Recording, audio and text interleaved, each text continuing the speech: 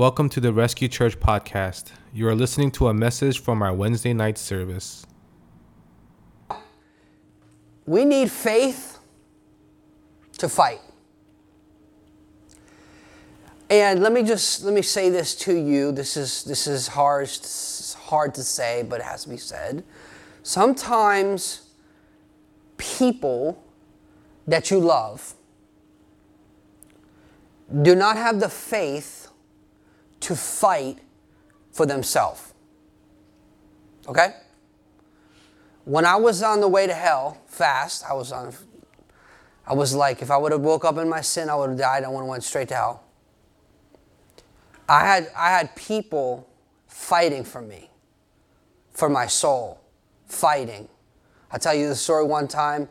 I came home, coked up, eat pills, high. I mean, I was real high, really good. I was feeling, I was high. And I came home, I laid on my bed to go to sleep because we didn't have Uber. We drove. People like, you text and drive? Like, we used to roll Dutch Masters high and drunk and drive. I'm not proud of that, but I'm saying so. We come from a different era. We didn't do Uber. We did a gallon of Bacardi Dark and drove. Like, we're different. We're built different. We didn't do, what are those lemonades that they do? Oh my Lord, we didn't do that. Anyway, let me shut up. I have to repent later and stuff. I get too excited. And I come home high. I mean, I was real high, very high. You know what E and Coke can get you feeling. Woo! I was, high. And I lay on my bed, and immediately I got sober. I wanted to kill my mom. I wanted to kill her. I was so mad. I felt like I got violated.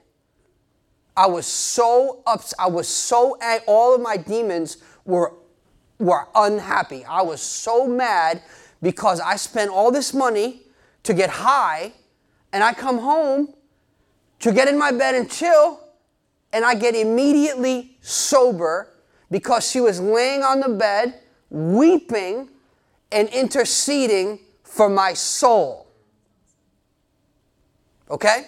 Now, why am I saying that story? I'm saying that because there are people that do not have the strength right now, and they need you to fight for them in intercession, in prayer, in being loving and patient, in rebuking them, whatever God tells you to do. But they need you to fight for them because they don't have the strength to fight for themselves. Sometimes we look at people, we look at their gift, their talent, or their career, their job, or whatever they have, where they live, and we think that equals spiritual maturity, or spiritual strength, or emotional stamina, or emotional agility, and those things are not the same. Are you tracking with me? So you have to fight sometimes for people that you love, and sometimes for people that you don't love yet, or people that don't love you and you're learning to love them. You have to fight. So you have to ask the Lord to give you faith to not fight with them, but fight for them. That's what Christians are. Many times when the devil gets involved in a Christian situation, we kill our own. We make all types of, we're the worst at that. Instead of fighting for each other, we start fighting with each other. When a church turns inward, it starts dividing and fighting inward. When it's fighting the good fight of faith, it's outward, and it's doing the work of the kingdom. So we need faith to fight. I'll give you one biblical example. Remember the four guys? Remember Mark 2?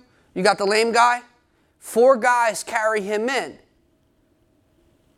It said that Jesus saw their faith, and their faith was his breakthrough.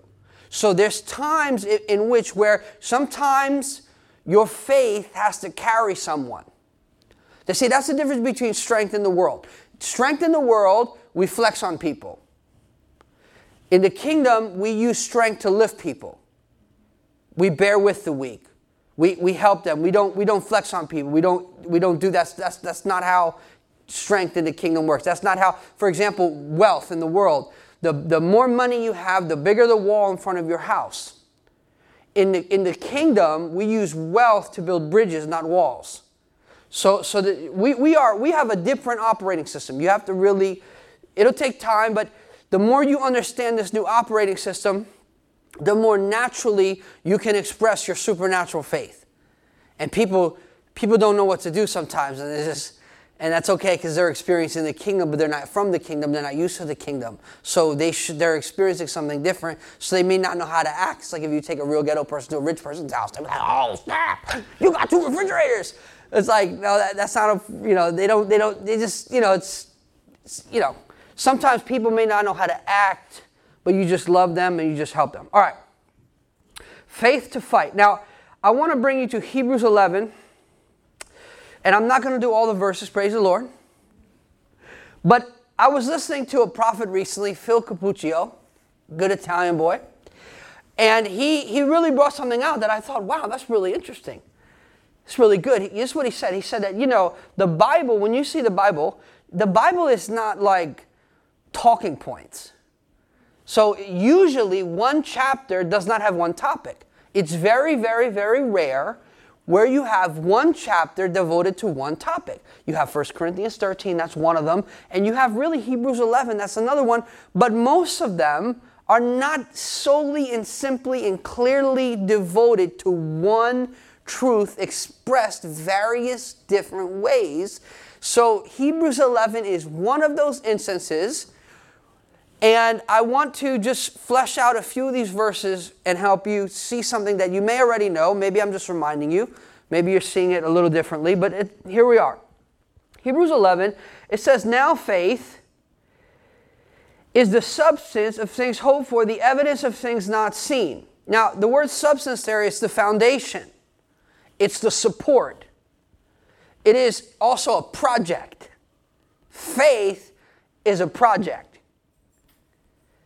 If you've ever been on a job site, there's various different teams of various different shops working on a job site. And if they learn how to work together, the project goes well. So if your faith is working with hope and love, and you can work better with people. It's also an undertaking, or essence. The word essence is also used. The essence of, we live in a culture that does not value essence, it values image. You have people that would rather look strong than be strong, look rich than be rich. We have whole entire economies that are built on fakeness. Whole entire industries built on fakeness. All right. Fine, I'll move on. All right. Now, it's the substance of things hoped for, or the things that we expect. So, if I could say it this way, what faith believes, hope expects. So we'll look at it like you order a package on Amazon, you buy it, and you track it. And if you're like me, you track it all the time when you're in the bathroom, when you just keep tracking it as if you're not tracking it, you're stalking it. And it does not come any faster. Have you ever had that revelation? I feel like I get that revelation once a week. It's like it hasn't moved. It's still in Pennsylvania. Like, why not? Like, where are you? So what faith believes, hope expects. So you purchase something, and you believe the money left your account, went into their account. Now it's on shipping and coming to you. So now you are expecting it. So you're looking for it. You never look for what you don't expect. See, you can tell what people really expect by what they're looking for. All right. Okay. The substance leads to real evidence. If there is real substance, there is real evidence. Watch what he says next. For by it the elders obtained a good testimony. So wherever there is real faith, there is a good testimony. Let me say it this way. Wherever there is mature faith, there's a good testimony. So you could have real faith, but it's not mature yet. And part of the challenge in church is that you can look at someone who's old, but they're really young. And you can look at someone who's strong and they're really weak. And you could really, it's very sometimes, if you look in the natural, you can't get a reading. It's spiritual. You know, there's different levels of sons. We're going to have to get into this. Keeps coming up. This is getting to be. So you have the nepios. You've got the huyos. And then you've got the teknon. So you have one son that is a mature son. This is my beloved son, in whom I'm well pleased. The 30, he's the high priest. He's stepping into the fullness of his inheritance. He's mature. And the only thing he's done so far is wait. He didn't reveal himself. That's indecent exposure. He waited for God to speak on his behalf, not speaking for himself. And then you have the other son that is like a babysitter son. He's not really a mature son, but he helps take the other little son to school. So he's like a man-child, where he can handle some responsibility, but not full responsibility. So he's an adolescent spiritually. So spiritually, he does adolescent things. Then you have a little, what Jesus said, little children. He calls his best guys little children. Then you have immature people that are just sincere, but immature. So it's almost like Justice. He's 10. He can be handled with some level of reason and maturity. He's very smart. He does his own thing. But every once in a while, he reveals to me he's still 10 years old.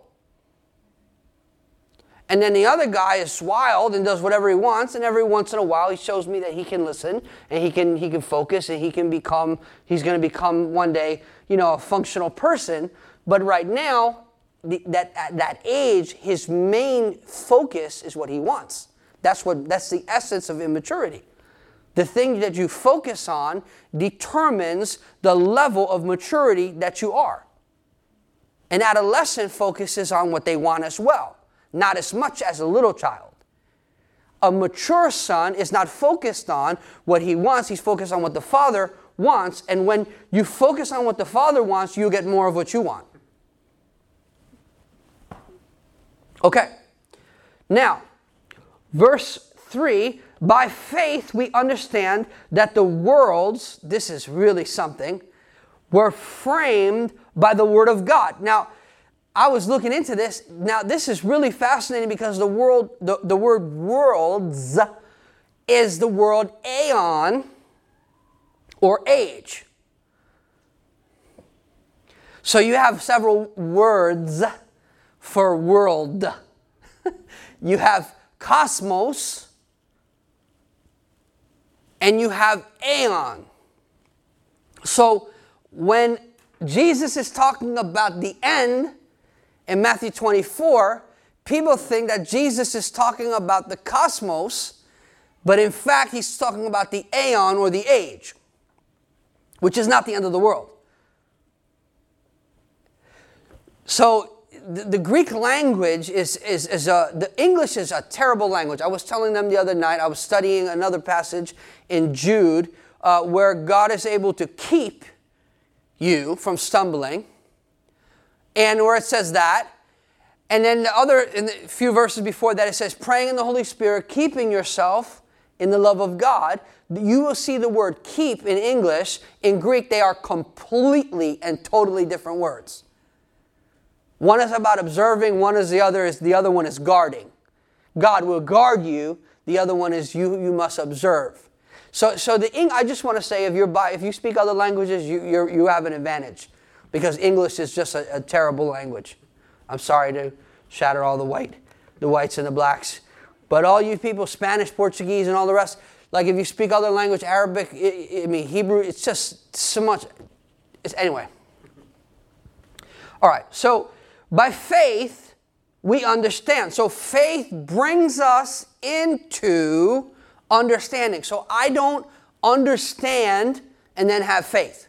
Now this seems elementary, but this is this is how I will tell you, you will not argue people into the kingdom of God. If they want to understand and then believe, that's pride. They'll never have it. God does not owe you an explanation. You owe God your life. I'm all about apologetics, get knowledge, all that, get understanding, get wisdom, great. But God is not obligated to respond to people's pride. In fact, pride in Obadiah 1:3 says, the pride of your own heart has deceived you. Pride is deceptive. Pride lies to you. Pride is the thing that fuels prayerlessness, and it's the thing that causes people not to seek God because they don't think they need Him. Anytime church is a stress, or reading the Bible is a stress, or worship is stressful and it feels like a task, it's because you don't realize how bad you need God. If you knew how bad you need God, you'd run. You'd run and throw yourself on the floor. You'd run to church. You'd be happy on the way to church. You'd be looking at the Bible, picking the Bible up, crying. You open the Bible, you start crying. These are the very words of God Himself speaking. You'd be a mess. But if people do not realize that, okay, by faith we understand that the worlds were framed by the Word of God. Now the word here is not the logos, which is in the beginning was the Word, that's Jesus. That's the second person of the Godhead, Father, Son, the eternal Word. This is the word rhema. Rhema. Man does not live by bread alone, but by every rhema that proceeds from the mouth of God. It is the rhema word that releases the power of God.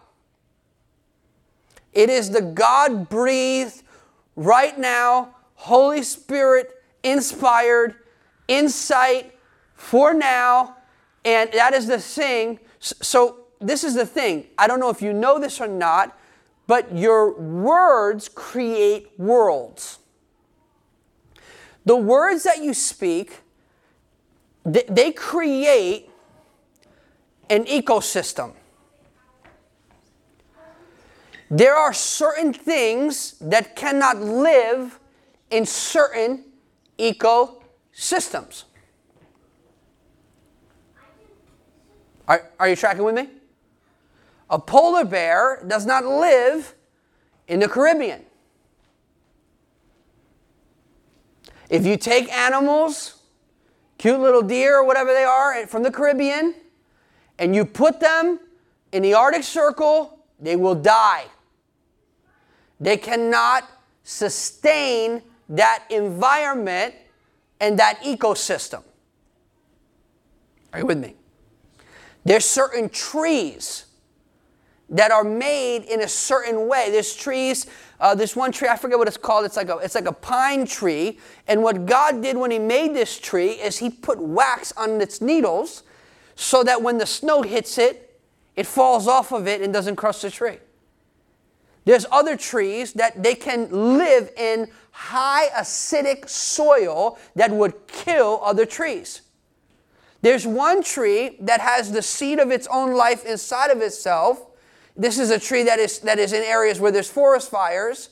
And when the tree is burned, let's say by a fire, it heats up the resin. The seed that is in it dies, and it's like that same tree is reborn right where it was. God put that there. That is a sign, that is a witness from heaven of resurrection. You ever see a little piece of grass and a little tree on the side of a mountain breaking forth? You ever see some little blades of grass in the ghetto and they're poking through? And that is signs of resurrection life all around us. But this is my main point. All that is nice and cute. But all of what I'm really saying to you is that the words that you speak create, whether you know it or not, the environment that you live in. And it is what determines what will live and what will die in your environment. Recently, I've been having a conversation with someone back and forth. And I realized, I understand why there's a level of contention in the back and forth. I realized it. It's because one person speaking is cautious of the words that they speak. The other person is not cautious of the words that they speak. So every time there is a transaction of words, they don't have the same value system with words. So the conversation, there's something in the conversation that is not flowing, and that's why. So this is important. So you can be with someone that they speak doubt. They speak disappointment. They speak hopelessness, and you're trying to speak life. And so what's happening is that it's contaminating the environment. So you're trying to get life, and someone is speaking death. So there's going to be a level of friction there, even if you love each other, even if you care about each other, and even if you're actually trying to pursue a same goal. Because of the value system that you have on words and they have on words, you cannot fully jive with them in this matter. So by faith we understand that the worlds were framed by the word of God, so that the things which are seen were not made of things which are visible. So the invisible created the visible. So God spoke, He released Rhema. He released Rhema, and He created ages or aeons.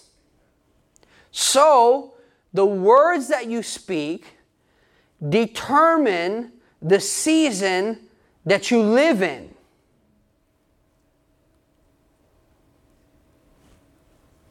This is very important. This is so important. Now, if you take what I'm saying and you stretch what I'm saying, you get name it, claim it, professing it, and this and that. And I'm not talking about that. I'm talking about agreeing with God and speaking life. But you don't realize how limiting you can be with yourself by the words you speak. My wife is a witness. I wrote something on a card. At the end of last year, I wrote something on a card. Two things. I wrote 2 watches on a card. And it was totally by faith. And I didn't think I was like, I don't even think this is possible. But I wrote it down. Now, it's very possible. It's very possible. But see, here's the thing. If you don't believe it, and you don't speak it, you won't receive it. So now this is a very, very important principle. This is not about money, by the way. I'm trying to explain to you that this is actually about the quality of your life and your life in the kingdom. The kingdom is voice activated. Nothing in the kingdom happens without declaration. Someone hears from God, agrees with God, echoes what God says, which invites angelic assistants that are there to minister and to serve the heirs of salvation. Today we were reading Psalm 34 about the angel of the Lord encamps round about those that fear Him. So there is a different presence with us. You have the presence of the Lord, but you also have the presence of angels with us. So when we're on assignment, they're on assignment. When we're off assignment, I don't know what they do. If I knew, I'd write a book about it. I don't know what they do. I don't know what they're up to, but they are there to serve and to strengthen God's people. You see that when Jesus passed through temptation, the angels came, and it says they ministered to Him, which is like they touched Him, they strengthened Him, but they didn't speak a word. So just because you don't hear something, and just because you don't see something, doesn't mean nothing is there.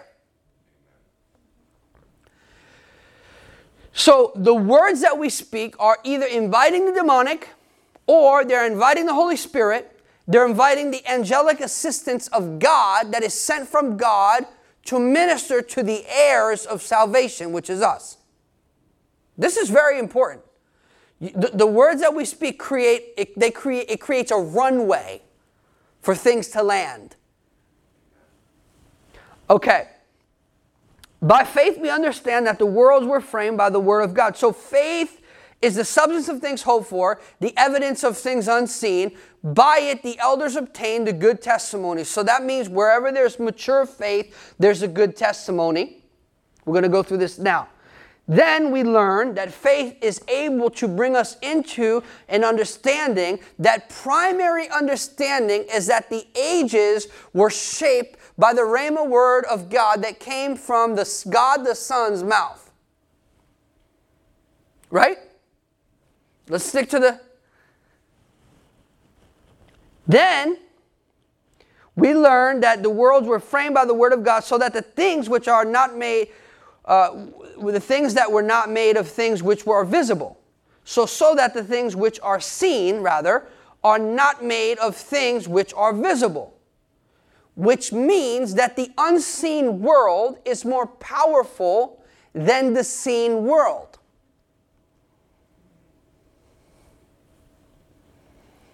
We judge by the sight of our eyes as humans. God does not judge that way. He looks at the essence of what something is. He can look past the fronting and the pretending and the fakeness or the smile and he looks at something for what it really is. Now, by faith, Abel. Say Abel. This is the first personal expression of faith. Abel. We're going to get into this for a second. Now it gets personal. So first you have the elders. You have the elders, which we don't know who those elders are, but the elders. So you can think of the ancient Israelites, but there's elders. They are placed here before Abel. I don't know who they are. Maybe they're the elders in the throne room. I don't know who they are. I cannot tell you. Again, if I could tell you, I'd write a book about it and sell the book on Christian TV, because Christians love to buy weird stuff. But I don't know who the elders are, so I cannot tell you who the elders are. I'm very sorry to disappoint you. Now, by faith, Abel offered to God a more excellent sacrifice than Cain, through which he obtained witness that he was righteous, God testifying of his gifts, and through it, he being dead still speaks. Okay. You saw that his blood... In Genesis, if you go back to Genesis 4, his blood was crying out to God. His blood. So the blood of Abel cries out for justice. The blood of Jesus cries out for mercy. The blood of Jesus speaks better things than that of Abel.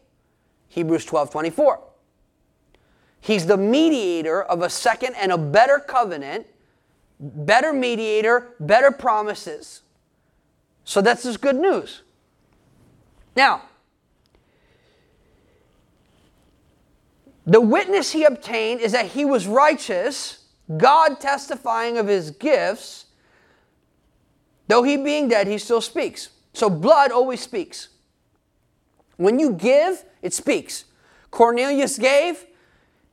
It says his giving and his alms came up before the Lord as a memorial.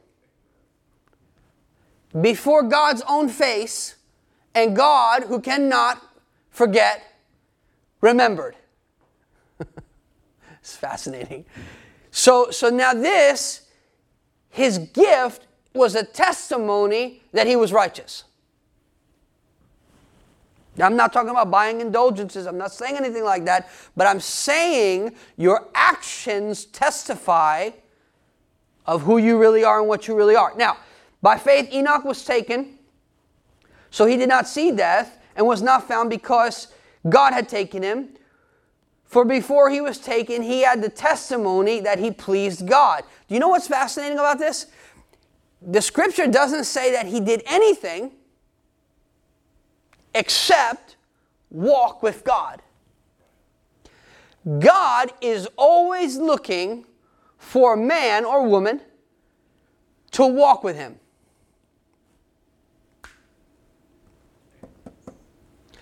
God is always looking for someone to feel him. Have you ever been in the ghetto? And they go, you feel me? You feel me? You feel me? 10 times, I feel you, bro. Well, God is like that guy going, you feel me? You feel me? You feel me? Do you feel me? You want to walk with me? You feel me? Do you feel what I feel? Do you see what I see? Do you value what I value? Do you prioritize what I prioritize? He walked with God, and God said, you're going to beat death. Who's going to stop me? God is like, let me get the board approval, see if the elders the elders and the deacons can handle this one. Well, no, I'm just going to take them.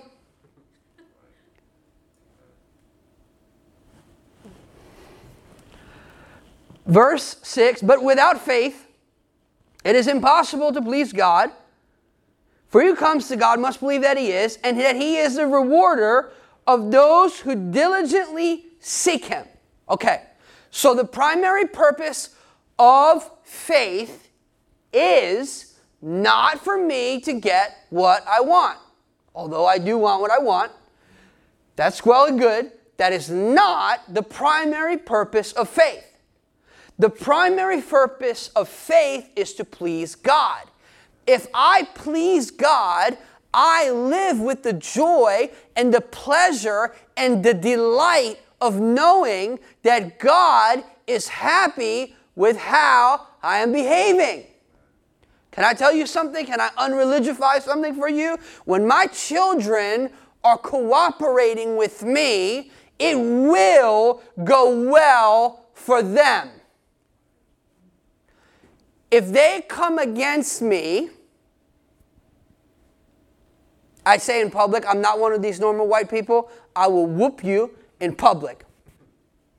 And people flinching and stuff like that in the shop, right? I am not one of these normal white people, bro. I will whoop you in public and you will get it. That's how I grew up. We got it.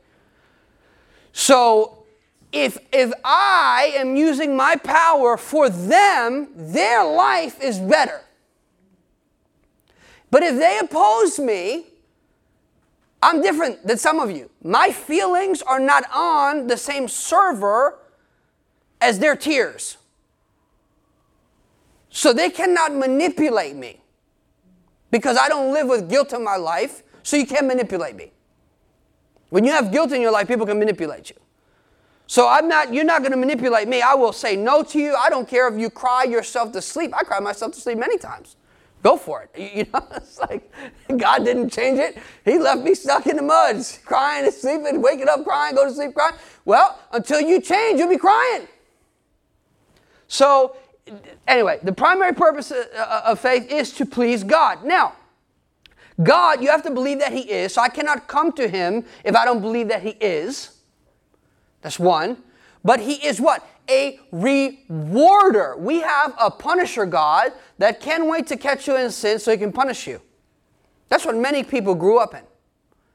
Damage them.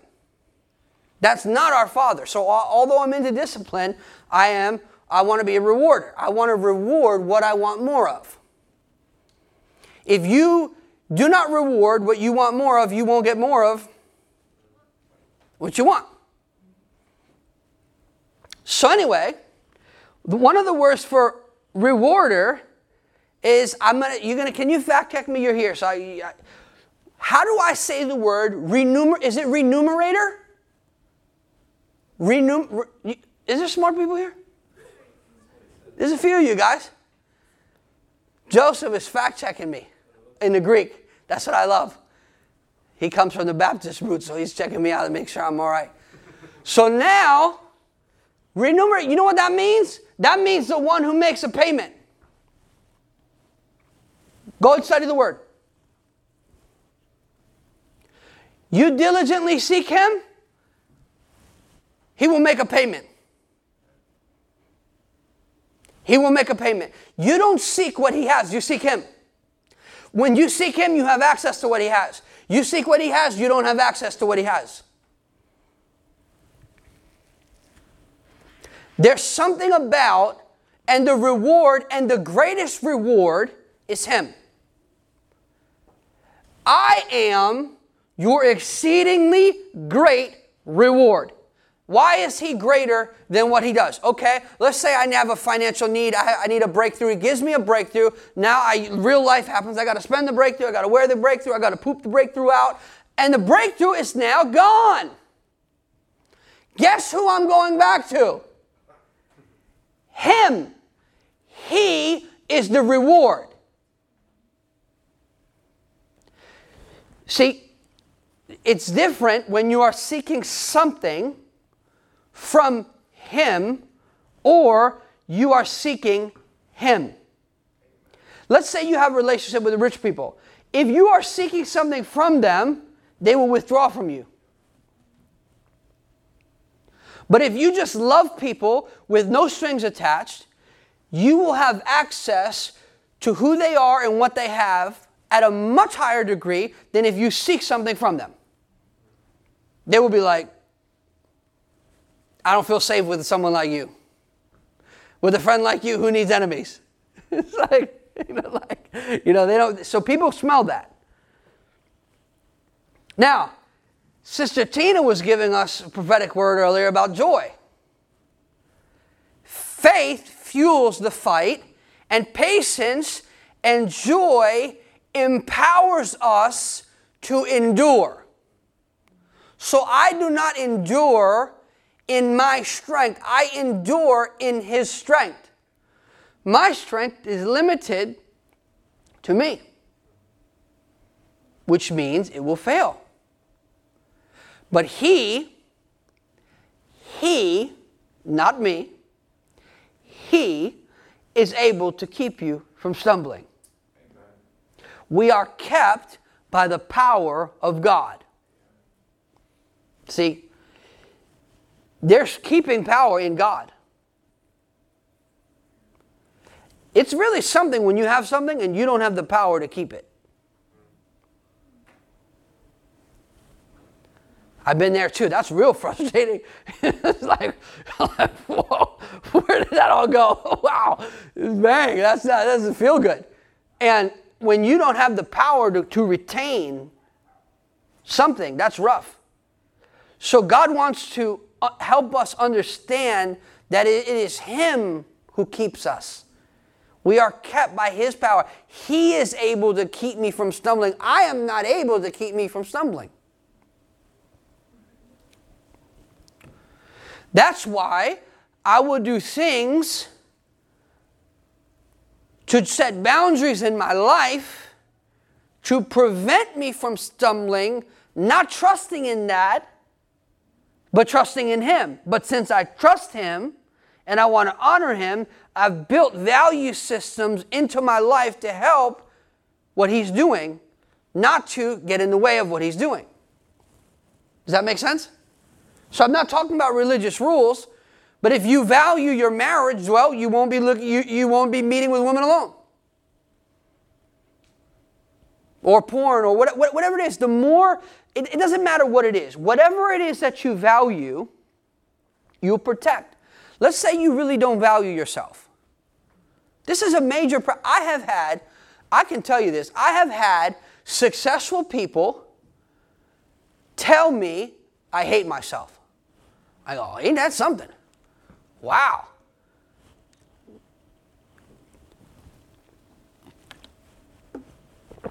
Like, wow, that was really quite a revelation there. I was like, well, thank you for sharing. Like, what do you say to that? Like, do you want me to hug you? Like, But I mean, many people live with, animosity toward themselves. Okay. By faith, Noah, being divinely warned of the things not yet seen, moved with godly fear, prepared an ark for the saving of his household, by which he condemned the world and became the heir of righteousness according to faith. So that's the one thing about faith, it condemns the world. One of the things about someone who moves with the gift of faith is that it exposes other people's unbelief and it jostles people. It really can ruffle people. I've been ruffled by other people's faith at times, so I know I'm not saying that.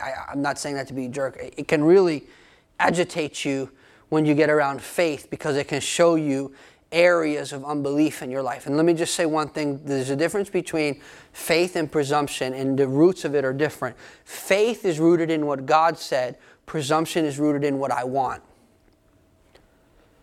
They both have desire in them, but you need discernment to divide them correctly. That's very important. Now, what I want to show you something very quickly, because it's already too late and I didn't get to my other scriptures. Hold on, let's see what we're doing. Let's take it out. Let's take the shot clock out on myself here. Not too bad. 40 minutes. Sarah hasn't started giving me the clock yet. So anyway, you have faith that produces a good testimony. The testimony is what God sees about us and what honest people say about us.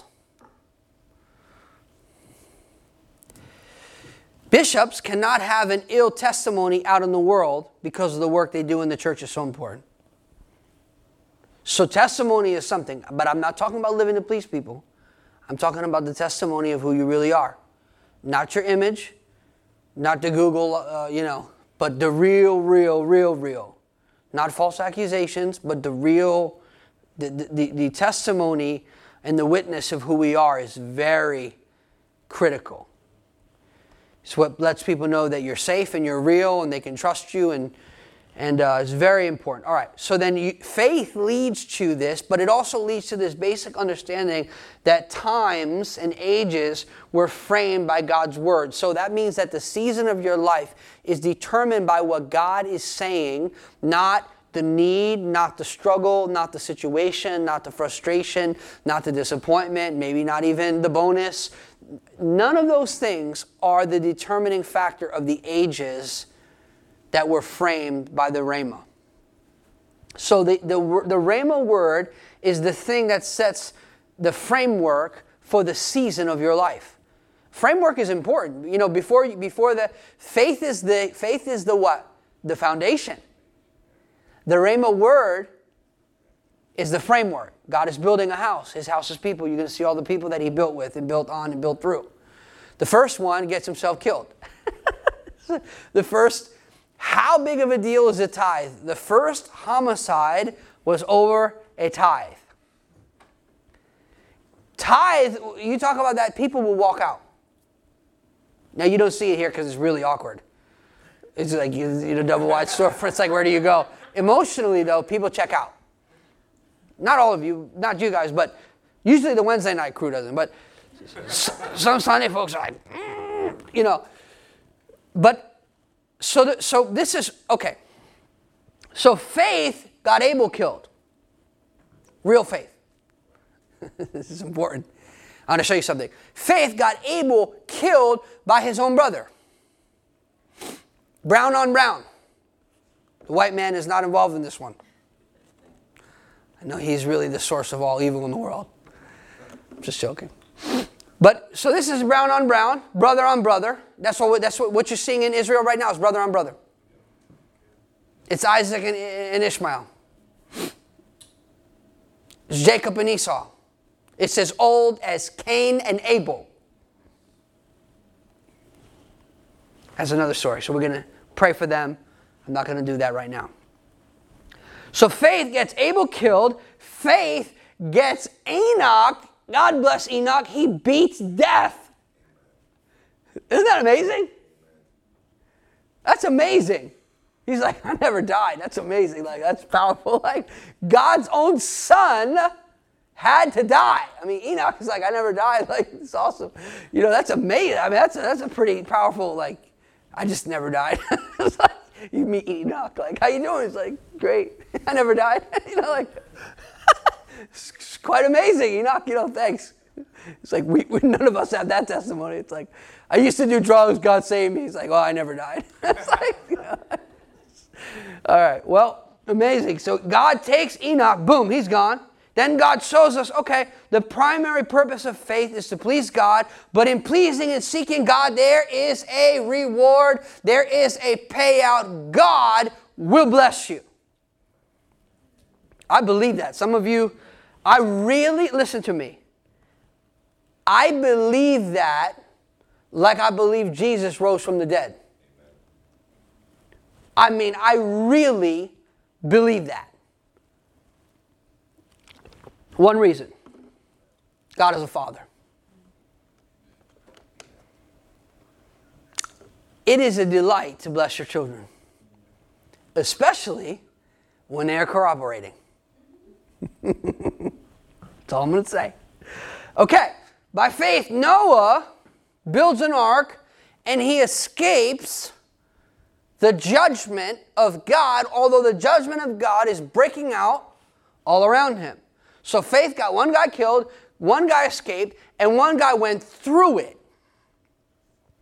but was not a victim to it because he heeded the warning. This is important because we have to understand that there are times where your faith will get you killed. Your faith will get you fired. Your faith will get you canceled. There's other times where your faith will have you totally escape a situation like Mac. You see Mac? Do you know that when the Twin Towers were hit, Mac was in a cab in front of the building? And he goes, praise God, make a right. and he got out of New York in a cab. Do you know that when the earthquake hit, Mac left me in Haiti? He was in an airplane on the way home when the earthquake hit. He escaped it. I had to go right through it. So your faith, God is building history with you through your faith. What does that mean? It means that God speaks to you. God puts grace toward you so you can put faith in Him. God speaks to you so that you can respond to Him. And in you responding, in Him speaking, you're building history. There is nothing more valuable than that. No thing, no house, no breakthrough, no promotion, nothing is more valuable than that. Because that is something that you will have forever. It cannot be taken from you. That was what Jesus said when Mary sat at His feet and heard His word. He said, you have chosen the thing that cannot be taken. See, when you build history with God, that's something that can nobody take that from you. They can kill you and your blood will still speak. They can't take that. All right. Now, Jesus mentioned the blood of Abel in Luke 11:51. I'm not going to preach all this. The writer of Hebrews mentions the blood of Abel in Hebrews 12:24. John the Beloved mentioned Cain being evil and Abel being righteous, not because of what he believed, but because of what he did. You have to understand something. I'm trying to show you something. This guy's name came up because his blood speaks. What you live for speaks about you.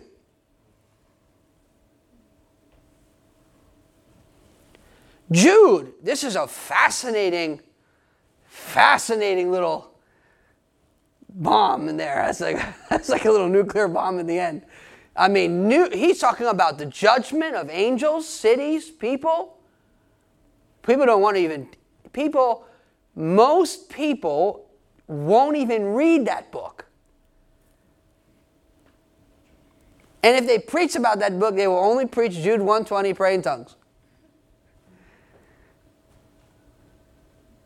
But the crescendo of that book is actually that God is able to keep you from stumbling.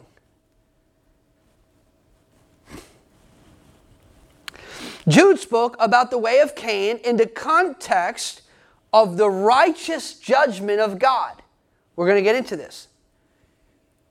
Not now, but I feel like, praise the Lord. We're going to get into the righteous judgment of God. You have to know that. If you don't know that, you have a half a gospel.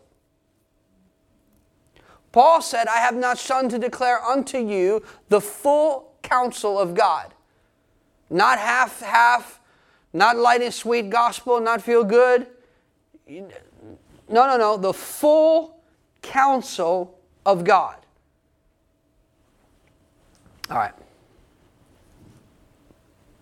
That means we're almost done.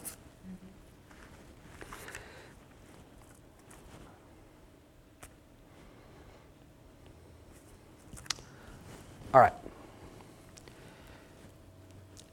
I want you to think of your faith is the fuel to fight. This came up earlier too, actually, when you guys were singing. It's really interesting. So there's a real common thread. It started last night late. I wrote a post about Psalm 23. Then Deborah's like, oh, she made a whole, she wrote a book on Instagram. Then the Holy Spirit came with the joy and the whole stuff. So then there was healing. See, God is, listen, if you're paying attention, God is an author. So there's a thread. There's something that he's writing in this time. We need faith to fight. You are in a war. There's a war not only in the Middle East, not only with rockets and bombs, which is very real. That's not a metaphor. There are people, there are mothers screaming the name of their children they will never see again. There are children that are going to wake up and see their parents dead in the street. Nobody wins. There's a war. But the war is not just over there. The war is right here. There's a war. A war for your marriage. A war for your home. A war for your children. A war for your future. We were listening to Sister Annette share a story about a decision she had to make. She made a hard decision, but that decision was setting her up for the plans that God had for her future. See? So there's a war. I want to tell you this, and the reason I say this to you is because we're blessed, we're happy, we got Netflix, we got, we can chill, we got the Wi-Fi, we're all right. And we, just sit down but there's a war. So if you walk around, I don't know if you've ever been in a war zone or a refugee camp or somewhere where you need to be like heightened alert, the real hood, the hood, like you better be alert. Well, that's the spiritual environment we've been living in. This has escalated from the days of COVID. There has been an acceleration, an escalation of warfare, of demonic stuff, of confusion, of fear, of bad choices, of people stepping back that should have stepped up. So now we have to be aware of what we're living in. I'm only saying this to you simply because imagine no one tells you you're in a war and you walk outside like looking like Big Bird and you get shot and you're dead. And everyone going, what happened? What happened? The brother so-and-so dead because he didn't know he was in a war zone. I mean, that's the, I hate to say it in this way, but that's what I feel like spiritually. It feels like there is like we're in a sense, like we should prepare for war.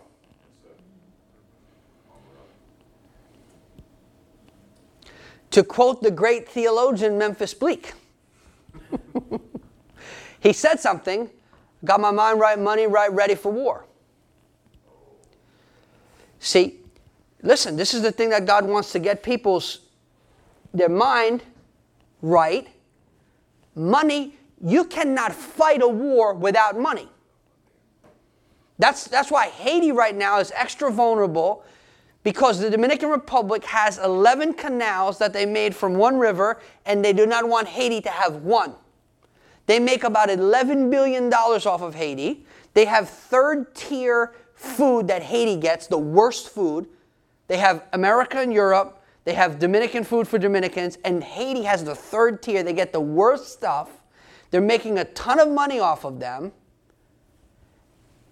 And they cannot fight, not because they don't have will, because they don't have money. Dominican Republic will outlast them 1 week. They'll be broke. They don't got nothing. United States during, I don't know if you know this, but during World War II created war bonds. Because the federal government ran out of money, so they borrowed the money from the people to fund the war. So there's things in our life that we have to get right. Mind, money, preparation. We have to be prepared for what is coming. And I'm not ever telling you to be afraid. I'm not telling you the sky is falling. I'm not telling you to trust in your money or trust in your preparation, but I'm saying it's wise to be prepared. This is what I learned from an earthquake. I learned from living through an earthquake that 230,000 people died in 30 seconds, that we are more prepared for situations by the grace of God than we know. That's one thing. You know what I learned through living through a hurricane? We are not as prepared as we should be. I learned both of those lessons through living through those type of situations. So whatever you're going through, make sure you learn the lesson that situation is supposed to be teaching you. Don't feel bad, don't feel guilty, learn the lesson. Learn the lesson. All right, let's pray. Lord, thank you for your people. I bless them. God, I ask you for protection over them. I ask you to prosper the work of their hands. I ask you to give them increase. I ask you to give them wisdom. I ask you, Lord, to watch over their children. I ask you, Lord, for your hand of favor and protection on your people in this time, and that you would help us to get ready for the future that you're designing for your children. In Jesus' name, amen.